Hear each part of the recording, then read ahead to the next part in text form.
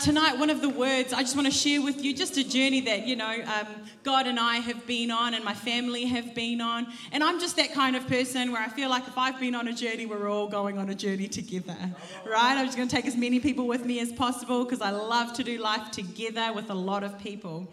And so, like many of you in this room, the way you would approach a new year is perhaps you would end the last year maybe reflecting and then goal setting, evaluating and then thinking, okay, maybe how can I set myself up for another year? And so like most people in this room, that's what I did. At the end of last year, I sat and I reflected, I gave God thanks. I ate lots of food and I celebrated. Yeah, you did. Yes, you did. And then going into 2020, I just said, man, God, just speak. And I often ask God to give me a word and a phrase. Now, Pastor Sam had already been speaking and talking about the scripture of full and overflowing and this theme that we were stepping into as a church. And as I was asking God, man, God, how do I walk into that? Because who wants to live a full and overflowing life, right? That's incredible. I want to live there. And so I'm the kind of person that asks God, that's a great idea, God. How does that happen for me? And so when I asked God these things, he gave me one word and then a phrase. And that first word that he gave me was focus. Focus. I think the cultural climate we can currently live in is a climate of distraction. A climate where our attention can often be divided and it can be taken and stolen, and it certainly is a very short attention span. And really God spoke that word focus, and it reminded me of a time towards the end of last year. My husband and I, for like our jobs, we get to travel just a little bit around New Zealand and sometimes offshore. And as we went to go travel, I had the incredible privilege of flying to Wanganui. Let's go, right? Woohoo! On, the Wanganui Airplane Domestic Airport. So it was the first flight, early flight, and I go to the Auckland Domestic Airport and I'm there, but unfortunately there's been cloud and fog, so much so that none of the planes are flying out. So there's a delay. The delay was 6 hours. Right? Oh, yeah, you're already irritated. I can see it on, that's how I felt. Your faces, that's how I felt. And I was so irritated, but thank the Lord for Krispy Kreme and coffee at the Auckland Domestic Airport. So sister had a taste of every flavour, all right? It was a good time that I immediately regretted. And after that, feeling very ill and just thinking, man, a 6-hour delay, I may as well have just driven to Wanganui. Finally, a notification on my cell phone, you may board your flight. So I'm excited, but still very frustrated and very irritated. And I get onto the tarmac and walking to the plane, and then I go to get on the plane, and there's the air hostess, and she's, welcome. And I'm like, oh, that's frustrating that you're so happy. You've been delayed too. How are you not mad? You know those people? You know those people when you walk into church and you had a hard week. You had a hard month, right? You've had a hard 6 months, and you walk in the meet and greet time, they're like, how you doing? Isn't God good? What a time. And you're like, oh, yeah. Cool, right? Don't judge me, because I know you know how I feel.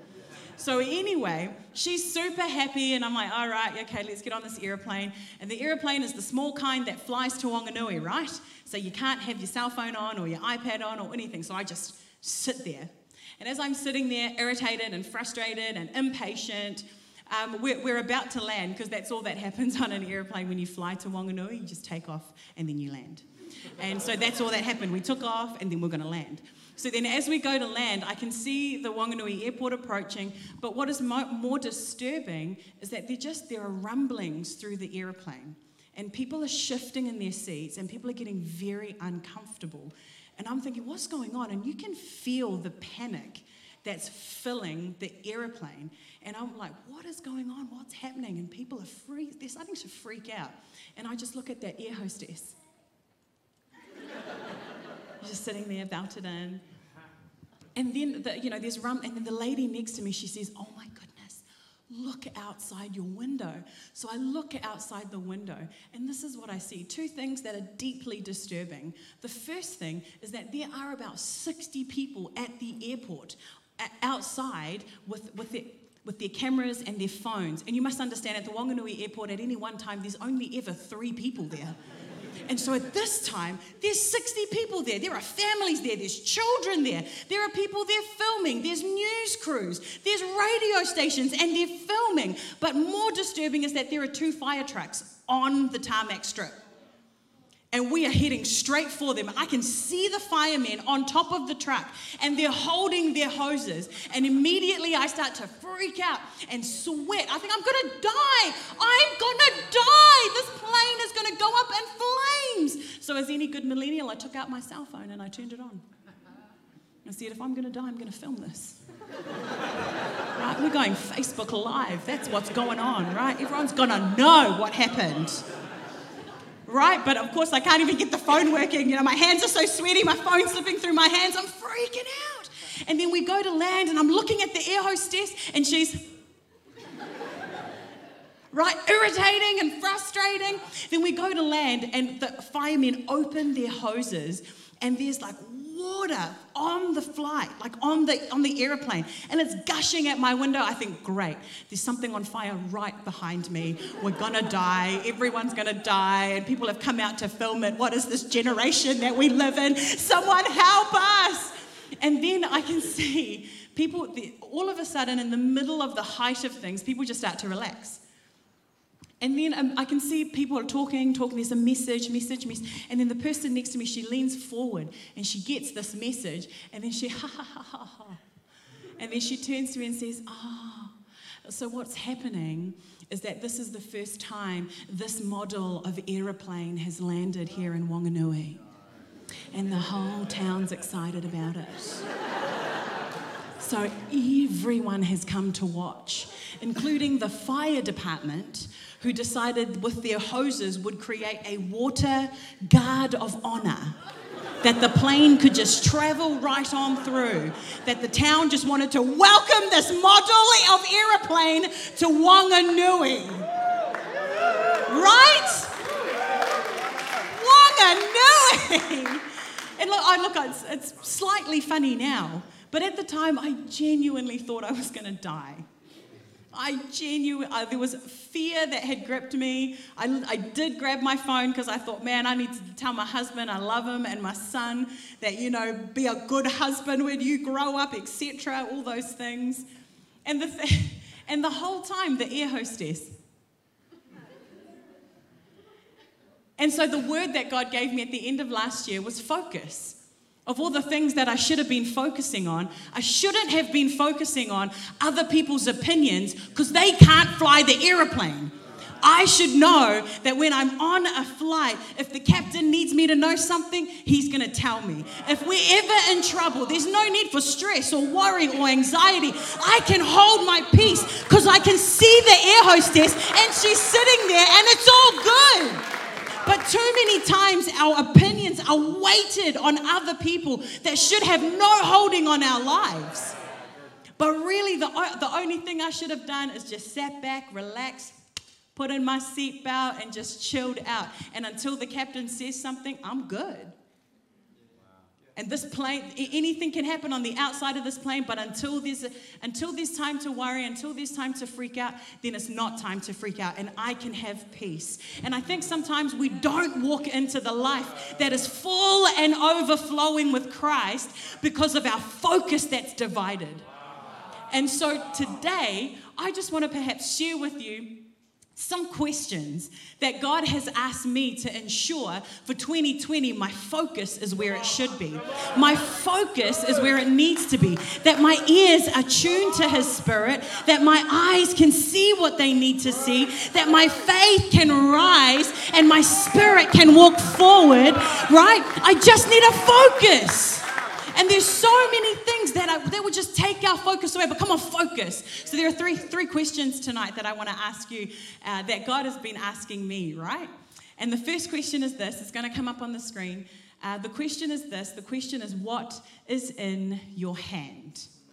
Okay? And if you've been around church long enough, you would know where this question comes from. It would be familiar to you. And this is the space where God has appeared to Moses and he said, come on, Moses, we're going to free the Israelites who have been in slavery. And it's going to be me and you, Moses. Let's go. Let's bring freedom to a nation. And this is one of the questions that God asks Moses. He says, Moses, what is in your hand? So let's go to the scripture in Exodus in chapter 4, verses 2 to 5. It says this. So the Lord said to him, what is that in your hand? He said, a staff, a shepherd's staff. Moses replied. Okay, yeah, I'll just read it. God said, cast it on the ground. So he cast it on the ground and it became a serpent. And Moses fled from it. Fear enough. Then the Lord said to Moses, reach out your hand and take it by the tail. As he reached out his hand and caught it, it became a rod again in his hand, that they may believe the Lord God of their fathers, the God of Abraham, the God of Isaac, and the God of Jacob appeared to you. The question today is, what is in your hand? What is in your hand? Not as what is in someone else's hand. What is in your hand? Come on, focus. What is in your hand? What do you have in your hand? What have you got in your life? What is in your hand? The killer of faith can be comparison. Comparison is only good and useful as much that it inspires. And then that's it. Someone doing well should just inspire us. But then what happens is comparison sets in and then we begin to imitate. Right? But the question is, what is in your hand? What was in Moses' hand? In his hand was a shepherd's staff. That's because he was Good. He was a shepherd. And every shepherd would have a staff. That's it. And here's the thing. Every shepherd had a staff. Wow. That's pretty common, if you didn't know. If shepherds have staffs. Just like a rod, like a stick. And if you were a shepherd at that time, you would have a staff. And if anything, I think Moses might have thought, well, what is in my hand is rather common. Everyone's got one. And I think sometimes we can think that. What is in my hand? It's common. Everyone's got one. Everyone can do this.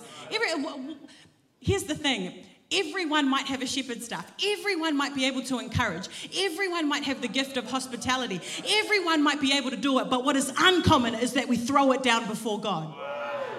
Everyone's got it. But what shifts a nation is what we do with what's in our hand. And God doesn't take it off Moses. God invites Moses and says, come on, with what's in your hand, would you throw it down before me? And that is what is the uncommon thing that moves us into a life where we've gone from like shepherding the everyday average to moving into a life that is full and overflowing. What is in your hand? Come on, don't despise small beginnings. Don't despise things that are small. Don't look at what you have and think, oh, that's not enough. Because I think sometimes we're living and we're asking God, more, God, give me more. But we're not doing anything with the less that we've got. God, give me more. I want to live a life of full and overflowing. But what are we doing with that gift of encouragement? What are we doing with that small sentence that's in our heart that you want to reach out to the person you saw in the foyer when you walked in? That question that you want to say, hey, how's it going? Can I buy you a coffee? And maybe God might open a door for you. Come on, what is in your hand? And then God says, come on, throw it down. Throw it down. The second phrase that God spoke to me at the end of last year, along with the word focus, I said, God, what am I focusing on? And he said, Esther, in 2020, don't do hard things, do impossible things. Don't do hard things, do impossible things. The hard things are the things that we strive for in our own strength. The impossible things are the things we get by way of surrender in the Spirit. Good. Right. The hard things are the things that we strive for in our own strength, our own understanding, our own experience, our own intelligence.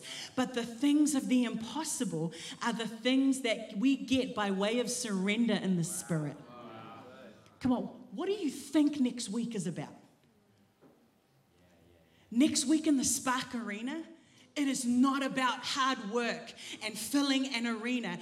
It's a space where we're throwing down and we're saying, God, could you do the impossible? We're going to bring all that we have. But God, we're not here to make ourselves look good. We want to see a city saved. We want to see families restored. We want to see the supernatural. We want to see the impossible. We want to see the lame walk, the blind. We want to see it, God. We want it, God. That's what we're doing. Who cares that's what next week is about. Not just about all our campuses coming together as one, but man, that one miracle that God's got in you, in your hand, where you can throw down, send that invite out, have the conversation, go next door, invite your neighbor, talk to the person on the bus, go to the service station, catch a train, do whatever you need to do. How do we throw down? That's how we throw down. Okay, I'm just a bit excited. All right. Okay, good times. And then after all that throwing down, right, God says, okay, great, it's turned into a snake. And then God says, pick it up. Anyone picked up a snake lately? Yeah, no. So you all seem rather normal to me. I don't like snakes. I don't like spiders. I don't like cicadas. I don't like ants. Right, I don't like moths. I don't like bugs. I don't like any of it. So the sheer thought of there being a snake on the ground and God saying, pick it up by the tail. Immediately, these are the thoughts in my mind. No. It could hurt me. If it hurts me, it's going to poison me. I'm going to die. Right? No. I might pick it up, get scared, fling it. Right? And then it might land on someone and kill them, and then they're going to die. Whatever happens, God, nothing good can come of this. Right? And that's the difference between hard things and impossible things. That's the difference between the flesh and the spirit. Because God, have you ever noticed when you throw down and you take what's in your hand, you say, God, this is what I got, and you throw it down before God, and sometimes it turns into a snake. Sometimes it turns into something scary that we think, if we go near that, that's going to hurt. If we go near that, that just might kill me. If I try and pick up another creative endeavor, when I failed before, I failed many times before, I don't think I could handle that kind of humiliation. Maybe sometimes it turns into a challenge to have a hard conversation with someone that may have broken your heart. Sometimes you throw your life down before God and it turns into a question. Will you take a step forward and lead an e-group this year? Sometimes it turns into something that you think, man, I don't want people to see my home. I don't want people to see how I talk to my husband or my wife or my children. I don't want people that might kill me. I just don't want to see people. Right, any introverts? Yeah, my brother. Well, the other ones are too scared. It's fine, we're good.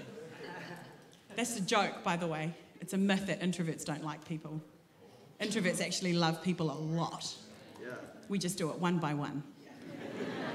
That's all. Anyway, and sometimes it turns into something hard, but here's the thing. What Moses had to do was step and pick this thing up by the tail while it still had a risk factor attached to it.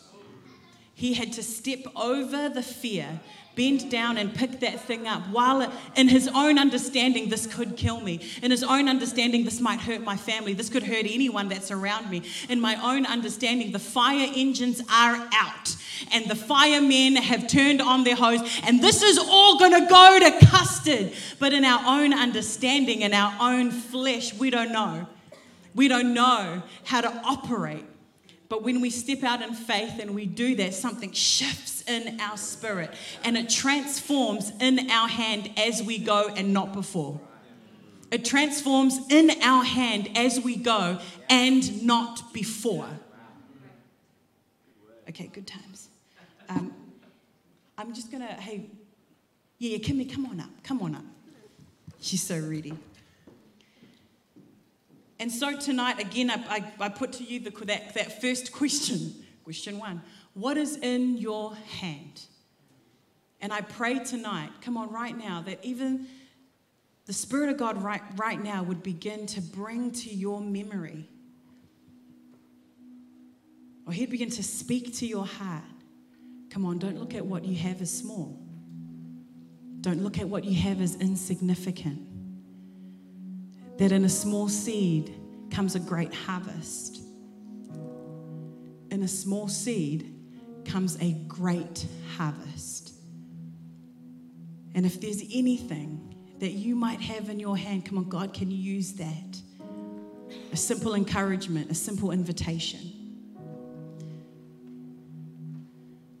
And if you would just take that and throw it down before God, maybe you've done that and the situation has become overwhelmingly fearful. I just believe there's a moment now where the Spirit of God will come in love and would drive away all of that fear and the fear-driven questions. God, what if I get hurt? God, what if this doesn't work out? God, what if things happen and I don't have control? I can't take this back. This is permanent. But that His love's going to come in and speak to your heart and say that He'd take care of you. If there's anyone in this room now with every head bowed and eye closed, and you're just saying, you know what? With what is in my hand, I want to lay it before God. I want to give it all to God. And I want to say, God, man, I throw down. I say, what is in my hand is yours. And if you're saying, God, I'll pick up a new dream, go again, hope again, try again, love again, create again, innovate again, step out again, then God, I'm in. If that's you tonight, I'm going to ask you to do something a little bit different and a little bit brave. But while everyone's seated, and I know the Spirit of God is speaking. There are things in your heart that need to be released. Things in your heart that need to be picked up. If that's you, I just invite you to respond by faith, by way of standing to your feet and saying, yeah, God, I've got some things I need to give over. I've got some things I thought were insignificant, but I know, God, I know this gift, this talent you've given me. I know you can use it for something greater, and I give it to you. So if that's you right now in this moment, just a moment of surrender, I just invite you to just stand with me as a sign of surrender, saying, God, I'm going to give you what's in my hand. Thank you, Jesus.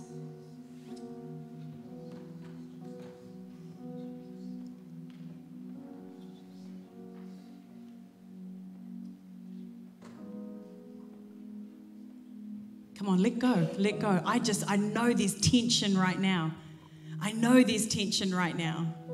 And I fully believe, even this week, that even as you decide in this moment now to let go, to send the invitation out, to have a conversation, to invite, to welcome people into your house, to start an e-group, whatever it is, whatever those things is, I just believe God's going to bring an incredible freedom, that limitations are not going to hold you back anymore. So if that's you, come on, there's a moment, just continue to stand. Jesus, oh Jesus. We surrender to you, oh Jesus. Give it all, we give it all to you, Jesus. Everything in our hands, everything in our hearts, we give it all to you, Jesus. And right now, in this moment of surrender, I just believe God's love is coming in. He's got your back. Though you might fall, you will not fail. He's got your back. And I just sense a commissioning in the Spirit. Come on, go, go, go. God's got you. Come on, go, go. Dream again. Try again. Send an invitation out again. Just around conversation this week. I just believe the Spirit of God is going to be on conversation this week. Conversation one-on-one to invite. Conversation one-on-one to restore relationship. And God is giving you courage now as His love comes in. He's got you. He's got you. He's got you. And we speak to every fear. We speak to every assignment of the enemy that is sent to limit every heart. We break that assignment and rebuke that assignment in the name of Jesus. And we just declare, come on, hope rise, courage rise, that your word would rise within people's spirits tonight. Thank you, Jesus. Thank you, Jesus. I said there were 3 questions, but I've only got time for 2, right? And here's the last question. I'm going to get you to sit down, right? Well, yeah, you can sit down or you can stand. Do whatever you want, to be honest. It's 6 p.m. You just do whatever you like. This is the last question. The first question was, what is in your hand? The second question we kind of covered with that, what is in your heart? And this is the third question, what is the one thing? What is the one thing? Let me read you this in Luke in chapter 18. The book of Luke is just speaking to me lately. Luke in chapter 18, verse 18. Once a religious leader asked Jesus the question, good teacher, what should I do to inherit eternal life? Right? That's a good question. What should I do to live a life that is full and overflowing? What should I do to step into the abundance and all that you've got for me, God? What should I do? And Jesus says this, why do you call me good? Only God is truly good. But to answer your question, you know the commandments. Don't commit adultery, don't murder, don't steal, and don't lie, and honor your father and mother. Listen now.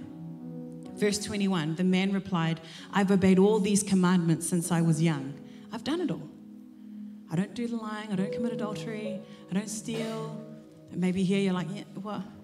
Yeah, I don't do all those things. I come to church, go to e-group, I serve on a team, I do the things. And then Jesus says this, verse 22, when Jesus heard his answer, he said, there is one thing you haven't done. Say one thing. There's one thing you haven't done. Sell all your possessions and give the money to the poor, and you will have treasure in heaven. Then come follow me. But when the man heard this, he became very sad, for he was very rich. Now don't hear what I'm not saying. I'm not saying let's go from here, sell everything we have, right? And give it to Scott. Right? I'm not saying that. As the Lord leads you. That's a joke, right? That's not what I'm saying. But here's what Jesus is saying. He said, you have done everything. You have done all these things, but you have not done one thing. You have not given everything. The one thing is everything. And I think we can give God some things, just not everything. Let me read again. Luke in chapter 21 and verses 1 to 4. While Jesus was in the temple, he watched rich people dropping their gifts in a collection box. Then a poor widow came by and dropped in 2 small coins. I tell you the truth, Jesus says, this poor woman has given more than all the rest of them, for they have given a tiny part of their surplus.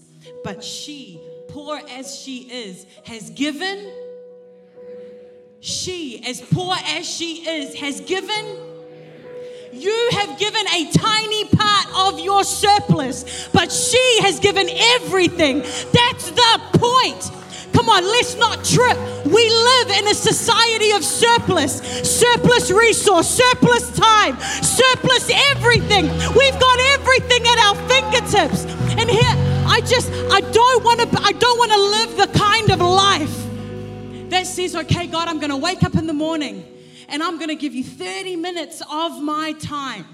That's a great thing to do. And I'm going to tick that off, and then the rest of the time, that's mine. God, I'm going to give you 10% of my income because that's what you've asked me to do. I'm going to tick the box. And then the 90%, I will do whatever I want with it.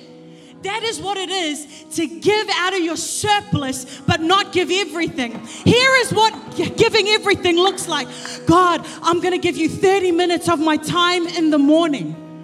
And then after that, I'm going to humbly come before you. And I'm going to say, God, with every minute of every hour today, I want to walk with you. I want to hear you. I want to see you. I want to move with you, God. I want to spend every minute, God, just hearing what you've got to say and walking with you.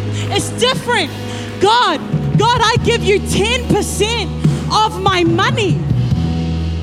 I give you 10% of my money, and with the other 90, though I have every right to do whatever I want with it. Instead, I humbly come before you and I say, God, with the surplus of my resource, God, whatever you want me to do, whoever you want me to encourage, however you want me to invest, however you want me to work out with this money, that's what giving everything is about. And too many times we give God some of our life and just not all of it. And this is what Jesus says, you missed out. You missed out, rich man, because you live a life of surplus. You live a life where you've got an excess of things. Come on, even if you're a student, you think, I don't have excess. Yes, you do. You have so many 2-minute noodles. There's excess. So many bowls of rice. So many loaves of $1 bread. I'm going to tell you this story, and I just feel so strongly about this, right? Because this is one of the things I learned as a teenager, and it's just held me. That I may not have much, but with what I have, God, I give to you.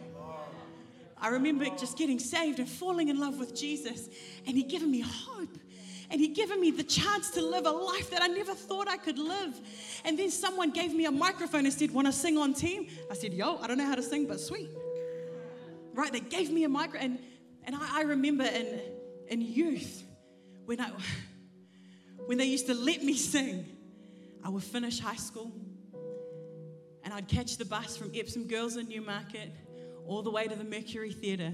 I would ask Pastor Isaac to open up the Merc for me, and I would wait for sound check at 6 o'clock. And in the time that I would wait for sound check, I remember being in the upper lounge as a 16-year-old and being on my knees and just saying, God, I don't know why they gave me a microphone, but they gave it to me. But whatever I have, I want to give to you. And, back in those days, my mum and dad, they gave me pocket money. They gave me $40 for 2 weeks. Yeah, you think, wow, that's amazing. That $40 I had to pay to get myself to and from school and any sort of activity that I wanted to do.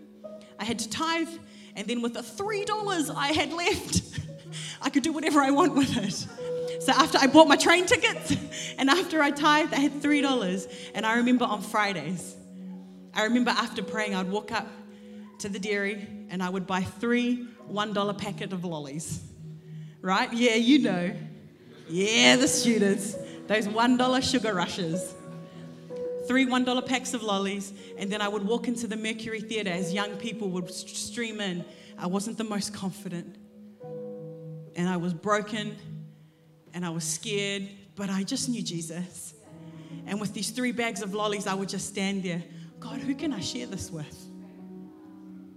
Out of the little that I had, I learned the principle of not giving some things, but giving everything. I don't have much. I've only got 3 bags of lollies. And I just remember I would just sit. Like nothing miraculous happened, but I would turn and it would be the sense of worship in me. As I would say, you want some? Okay. Yeah, you can pass it down the aisle, all good. And I bring out another pack. Oh, you want some? Yeah, you can pass it down the aisle, all good. I would eat one. You want some? And the point is, I think we can give a lot of our lives to Jesus. Just not all.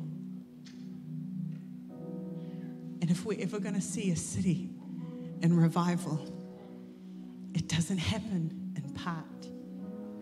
It doesn't happen halfway in, halfway out. It happens when we give everything. Come on, university student. I know you're here to get a degree.